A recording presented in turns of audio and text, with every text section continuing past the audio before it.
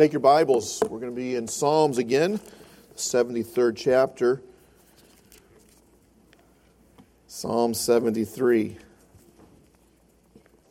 Well, today we're going to continue in our study through the book of Psalms. This is our 11th message, I believe, and we've taken the thought of this is my story, this is my psalm. I'm trying to learn a little bit more about each psalm, and I believe this is the first of the psalms that we've looked at that the author is this man named Asaph. Asaph. Now, there are a few men in the Bible named Asaph, but we believe this man, it's referring to a man that was a Levite, and he was one of David's chief musicians. And there are 12 psalms attributed to him in the book of Psalms. Psalm 50, and then Psalm 73 through 83, all attributed to this man, Asaph. Now, when I read Psalm 73, in fact, I was drawn to it as I was reading through several different psalms. I was drawn to this one because of the sincerity and honesty. Not that none of the other psalms are sincere and honest, but this is a man's words here at the beginning, him sharing his heart, and he's opening himself up to us. And I believe he's opening himself up in a way that is very applicable to most of us in here. Of course, all of the Psalms and all of the Scripture are honest, are good, are sincere. They're all inspired by God. And but some of the Psalms can get to us to the real situations and the real people behind those situations that learn to give praise to God even in difficult times. Even in times when they, as we'll see with Asaph, are going through some doubting times. And that's where Asaph is at in this psalm. Notice with me the very first verse. I really look at this as a premise or an introduction to what he's about ready to get into, that he's wanting to assure us that he believes this. Truly, God is good to Israel, even to such as are of a clean heart. Well, that's a good statement, opening statement, isn't it? God is good to Israel. I preached a message on Tuesday up at Heartland, or down at Heartland Baptist College, and I've preached it here before, and it's a message that I entitled, Why is God Late? And when I give that message, sometimes I get raised eyebrows. Like, whoa, wait a minute, God, what do you mean God's late? And I use the passage in John chapter 11 where Martha and Mary send word to Jesus about their brother Lazarus who is ill. And Jesus delays his coming by 4 days, and so by the time he gets there, Lazarus has already been dead and has died already. But there were lessons that were taught during that time. There was growth during that time. There was opportunity for a miracle, and so there were reasons why God was late. And we made some applications why God is late. And so I give a premise to that message oftentimes because someone might hear the title and think, whoa, this guy's way off base.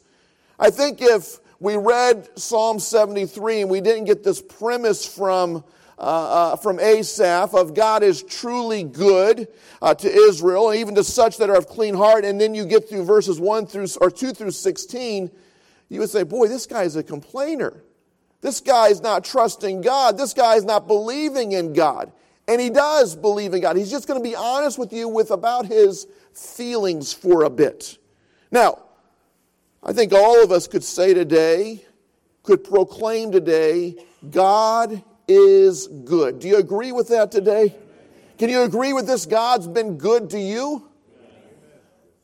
Better to you than you deserve? Yeah.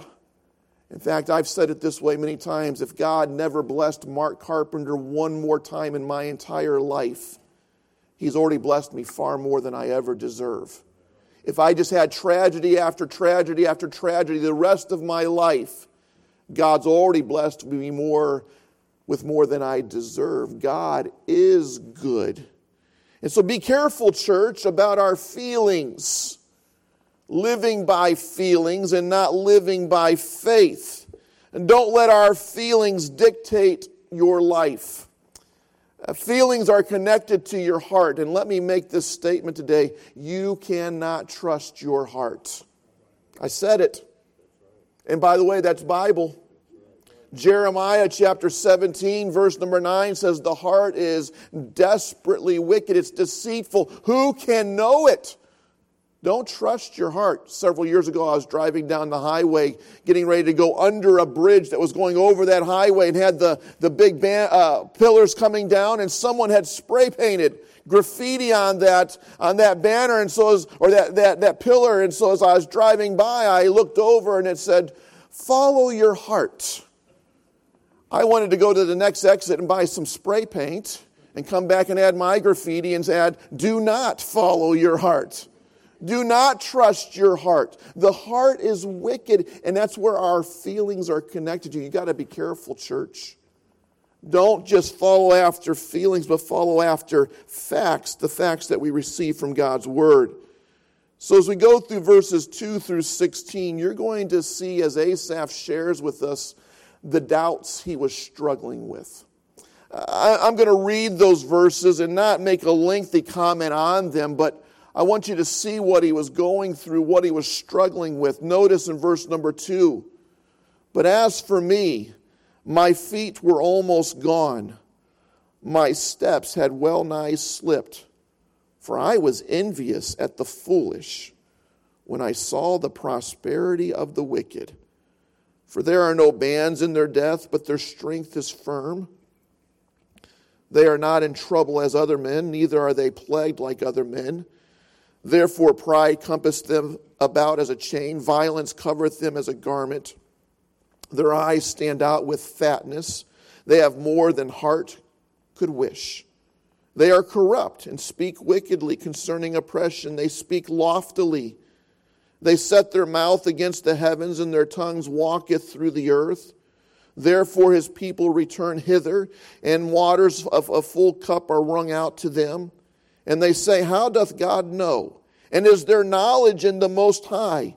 Behold, these are the ungodly, who prosper in the world. They increase in riches. Verily I have cleansed my heart in vain, and washed my hands in innocency. For all the day long have I been plagued, and chastened every morning. If I say I will speak thus, behold, I should offend against the generation of thy children. When I thought to know this, it was too painful for me." If I were to summarize Asaph's doubts in these 15 verses 2 through 16, I would say he is saying this: why do the righteous suffer and the wicked prosper? That's what he's talking about. Look at verse 3. "I was envious at the foolish when I saw the prosperity of the wicked." Now, how many of us have ever wondered or perhaps questioned God about death, disease, difficulties? Whether in my life or someone else's life, we say, "Why, God? Why did you take them? Why do they have to go through?" And you name the disease. Why are they, that family, or why am I struggling again? We have questioned God, or perhaps even struggled with the jealousy, envy of the so-called good life of those that are far from God. Their wealth, their pleasure, their possessions. And so Asaph's getting real with us. And we see his doubts and concerns. We could break down all of those verses and share various aspects of them. We don't have time for that this morning. And again, we get the basic summarization of the righteous suffer, the wicked prosper. Why is that? Why, God? And he's struggling with it. I take you to verse number 16 again. He says, "When I thought to know this, it was too painful for me." Now, I think the greatest part of that verse is that it doesn't end with a period. It doesn't complete his thought. And it takes us to this next aspect of what we're going to learn. These are the doubts. These are the concerns. These are the struggles of this man, Asaph. But then it brings us to this point in time of how he's going to deal with those doubts. It begins, first of all, with Asaph's duty. Notice in verse number 17, again, continuing the thought of when I thought to know this, it was too painful for me until I went into the sanctuary of God. Then understood I their end. Now, you may be one that struggles with doubt or has struggled with doubt. You may be in that point in time right now. In a crowd like ours today, certainly there are people going through difficulties, trials, some that are known, some that are not known. I've made this statement many times that we're either in a trial, just coming out of a trial, or getting ready to go through a trial. Trials and difficulties are a part of this life. And when we respond to them in the right way, we can learn from these things. Here's the struggle that Asaph has shared with us, and here's the first glimpse in how we get out of these struggles, how we get out of this time of doubt, and it's all about our duty. It's all about our service. Asaph is a Levite, and his duty, his calling, his ministry was to serve in the sanctuary of God. He was to be in there serving. He had a task. And what we learn about Asaph is he was one of David's chief musicians. He was one of David's song leaders. He was a choir director. He was an orchestra. He was involved in some form of music ministry in the sanctuary. It was his duty. It was his calling. And you notice that when Asaph gets back to doing what he's supposed to be doing, that you start seeing peace come through his response now. You start seeing him respond properly. You start seeing him seeing things the way that he should. And so I'd encourage you today, church. You ever feel yourself getting sideways with God, with the church, with God's people? Maybe a good place for you to get is right back to where God's called you to be, doing what God's called you to do, being active and involved in the ministry that the Lord has given you, keeping your eyes on God. And so Asaph remembered his duty, and he became active in there, and God begins to give him some direction. You'll notice now in verses 18 through 22, as he's now getting this light and direction, Asaph considers destiny. He's gone from doubt to duty, and now he's going to consider destiny. Notice verse 18, surely thou didst set them in slippery places. Thou castest them down into destruction. How are they brought into desolation? As in a moment, they are utterly consumed with terrors. As a dream when one awaketh, so, O Lord, when thou awakest, thou shalt despise their image. Thus my heart was grieved, and I was pricked in my reins. So foolish was I, and ignorant. I was a beast before thee. We see the destiny. Surely, verse 18, thou didst set them in slippery places, castest them down to destruction. Asaph gets in his mind in these verses and his heart off of that which is temporary, the doubts, the struggles he's having, and he starts thinking about things of eternal matters. Eternity is in mind. Church, you remember this, whether you live to be 100 years old or 1 day old, this life is temporary. It was never intended to be the forever, the eternal. And whether you are rich in comparison to this world or you are poor, this life is temporary. We are to live for that which is eternal, not that which is temporal.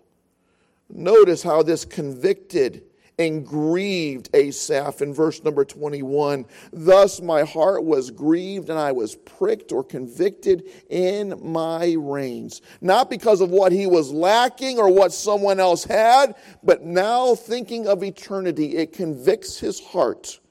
It drives him to the thought of this: where are these wicked going to go? Where is their eternity?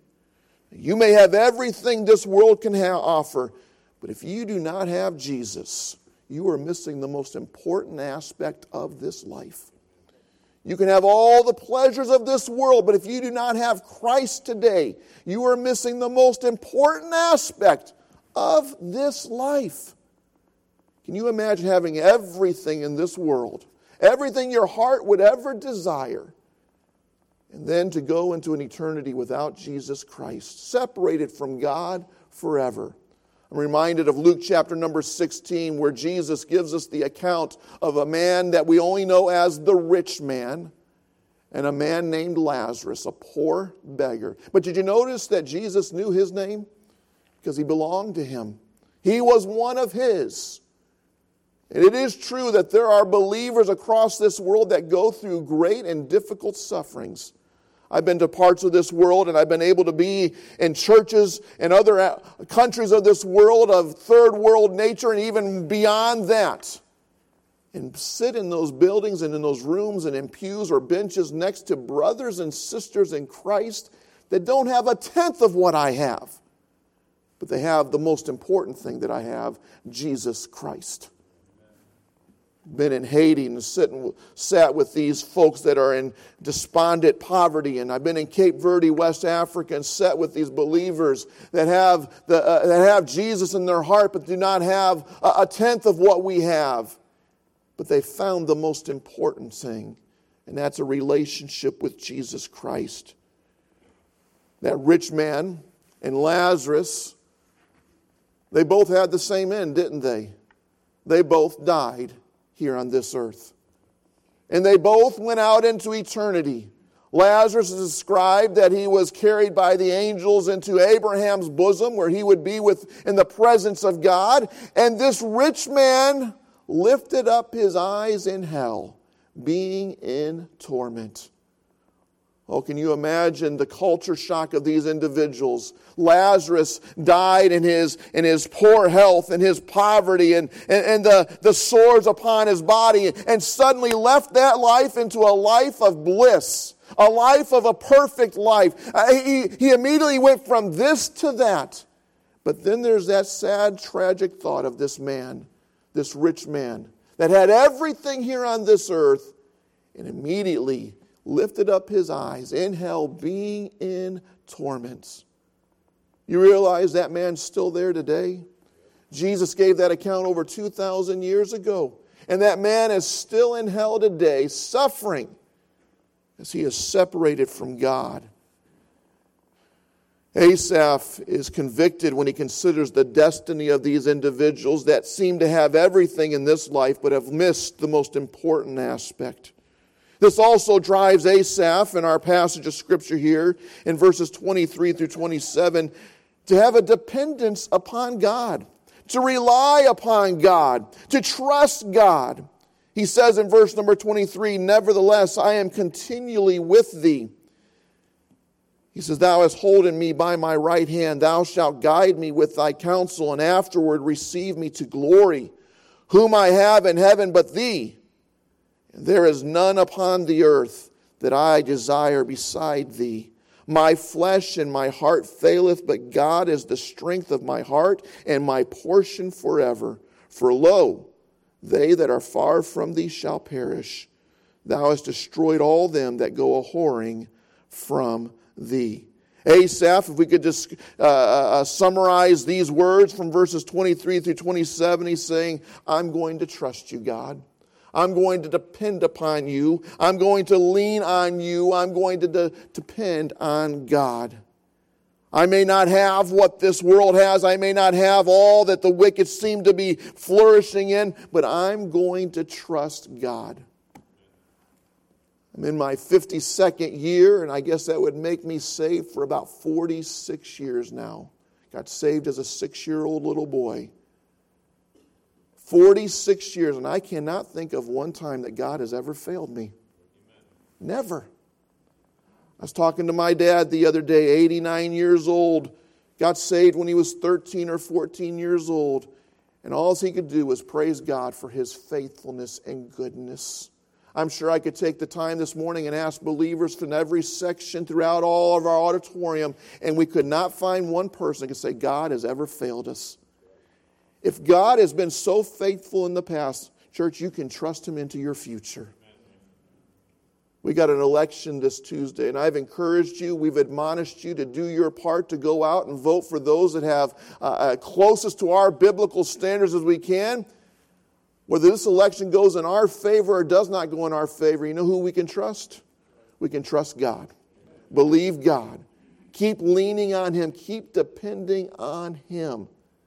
Asaph, he saw this. It led him to doubt. It led him to consider then for his duty, his destiny, and then to depend upon God.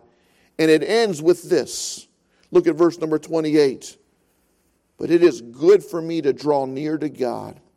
I have put my trust in the Lord God, that I may declare all thy works. We see again his doubt, his duty. He considers destiny. He considers his dependence. But then there's a declaration that I may declare all thy works. It's like this begins in a pity party and it ends in a praise party. He started off in the doldrums and now he's like, I'm going to go out and declare, I'm going to go out and proclaim the goodness of God. Listen, when you start thinking about the goodness of God and all that He's done for us, it doesn't take you long to come out of those difficult and trying times. And that's where we find him here. He's gone from this pity party to a praise party.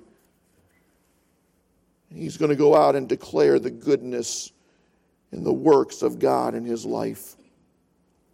But that still brings us back to the reality of difficulties. Have you ever wondered, you don't have to raise your hand, I don't want to ask anybody to embarrass yourself here today, although I would think probably all of us, if you're a believer here today, have you ever wondered, is it worth it all? You know, when you feel like you're all by yourself, when things just don't seem to be going, have you ever wondered, is it worth it? You ever struggle with that? Let me share a testimony with you here in closing today about a missionary you probably heard of. He served back in the 19th century in the nation of China. How many have ever heard of Hudson Taylor? You know, Hudson Taylor left a beginning and thriving medical work back in England.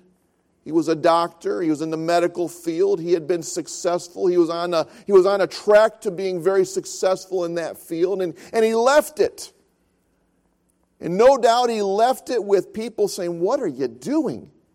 You've studied for this. You've prepared for this, and you're going to this far-off nation now. What are you doing?" Do you realize he went to China and he served there for over 50 years? But he had many difficulties while he was there. There was persecution. There was disease. There was death. He lost his first wife while over there and one of his daughters.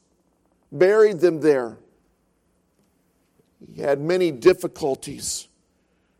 But in the end, I think Hudson Taylor would say it was worth it all. In those 50-plus years of ministries, he started the China Inland Mission. And that mission continued on for many, many years. And over 800 missionaries followed Hudson Taylor to China in the years following. During his ministry and beyond his ministry, 800 missionaries followed him over to China. He established 125 schools through the China Inland Mission. And tens of thousands of people were converted, became believers in Jesus Christ. I read it somewhere once that many believers today in China can trace their heritage back to the China Inland Mission. Even though it's been gone for many years, even though it's been shut down, that work still thrives, often in an underground way. I read this, and I don't know if it's true or not. It was listed as anonymous, but I wanted to read it to you. It said that the Chinese government had contracted an atheist author to write a book about Hudson Taylor to contrast or to fight against what his story had told people about him, about his faith and about what the work, and to find dirt on him and to turn the subject around so that they could be critical of Hudson Taylor. The article went on to say that as this man researched the life of Taylor and began reading more and more about it, that he became convicted in his own life in comparison to Taylor's life, and eventually recanted atheism and became a follower of Jesus Christ. I think Hudson Taylor would tell you today, those difficulties that he went through, those hard times that he went through, it was worth it to stay faithful to the Lord Jesus. Those tens of thousands of converts that got saved, they would tell you they're glad that he stuck it out. They're glad that he didn't give up after the death of his child and after the death of his wife, and that he continued on. Church, you're going to face difficult days. You're going to have times of doubt in your life. And I want to encourage you today, stay busy serving God. Go to where God's called you. Stay busy in that duty. Consider the destiny. Consider your eternity and consider their eternity.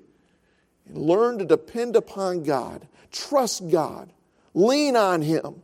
He who has always been faithful will continue to be faithful. And go out and declare what He has done for you. The doubts will be there. But God will enable you. God will enable us to continue living for Him. Do you ever doubt? I have, and I probably will again. And I hope and trust and pray as I have thought through this message this week. I've prayed, Lord, help me to stay faithful to You. Help me to be busy for the Lord. Help me to stay faithful in my duty. To become interested and concerned about the destiny of those that we may even be jealous of at times, of those that we may even envy, of those that we question. To be concerned about their destiny. And learn to depend and lean on the Lord and declare His works. Would you bow your heads and close your eyes today? Our heads are bowed, our eyes are closed. Asaph, he gets real with us. He shares his struggles, his doubts.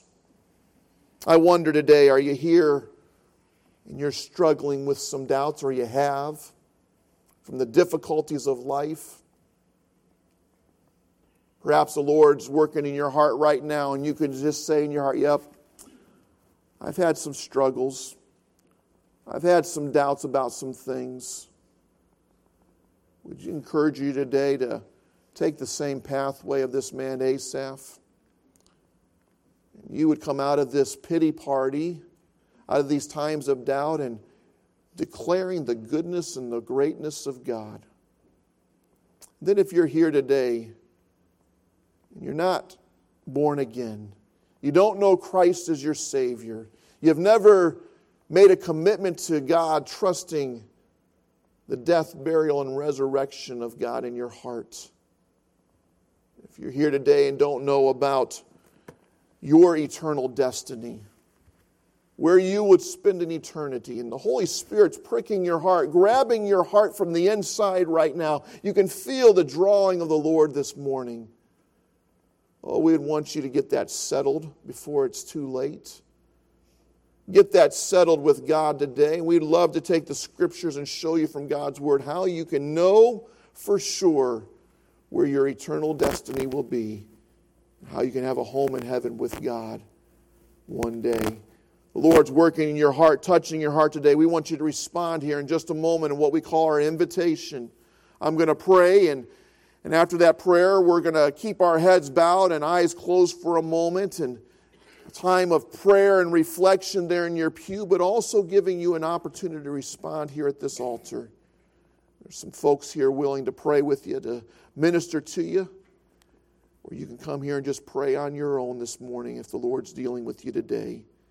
Father, I pray now that you take this invitation, Lord, and you'd use it for your honor and glory. Lord, we all struggle with doubts and difficulties and hard times, questioning why this happened or that happened and why things don't happen to those in the world, or maybe what we're seeing anyways in the world. Lord, we thank you for the Word of God. And Lord, how we can take this pathway to declaring your glory. So Lord, I pray that you'd work in our hearts. Help us to respond to you in faith today if you've worked in our hearts. Help us to be obedient to you, Lord, in Jesus' name.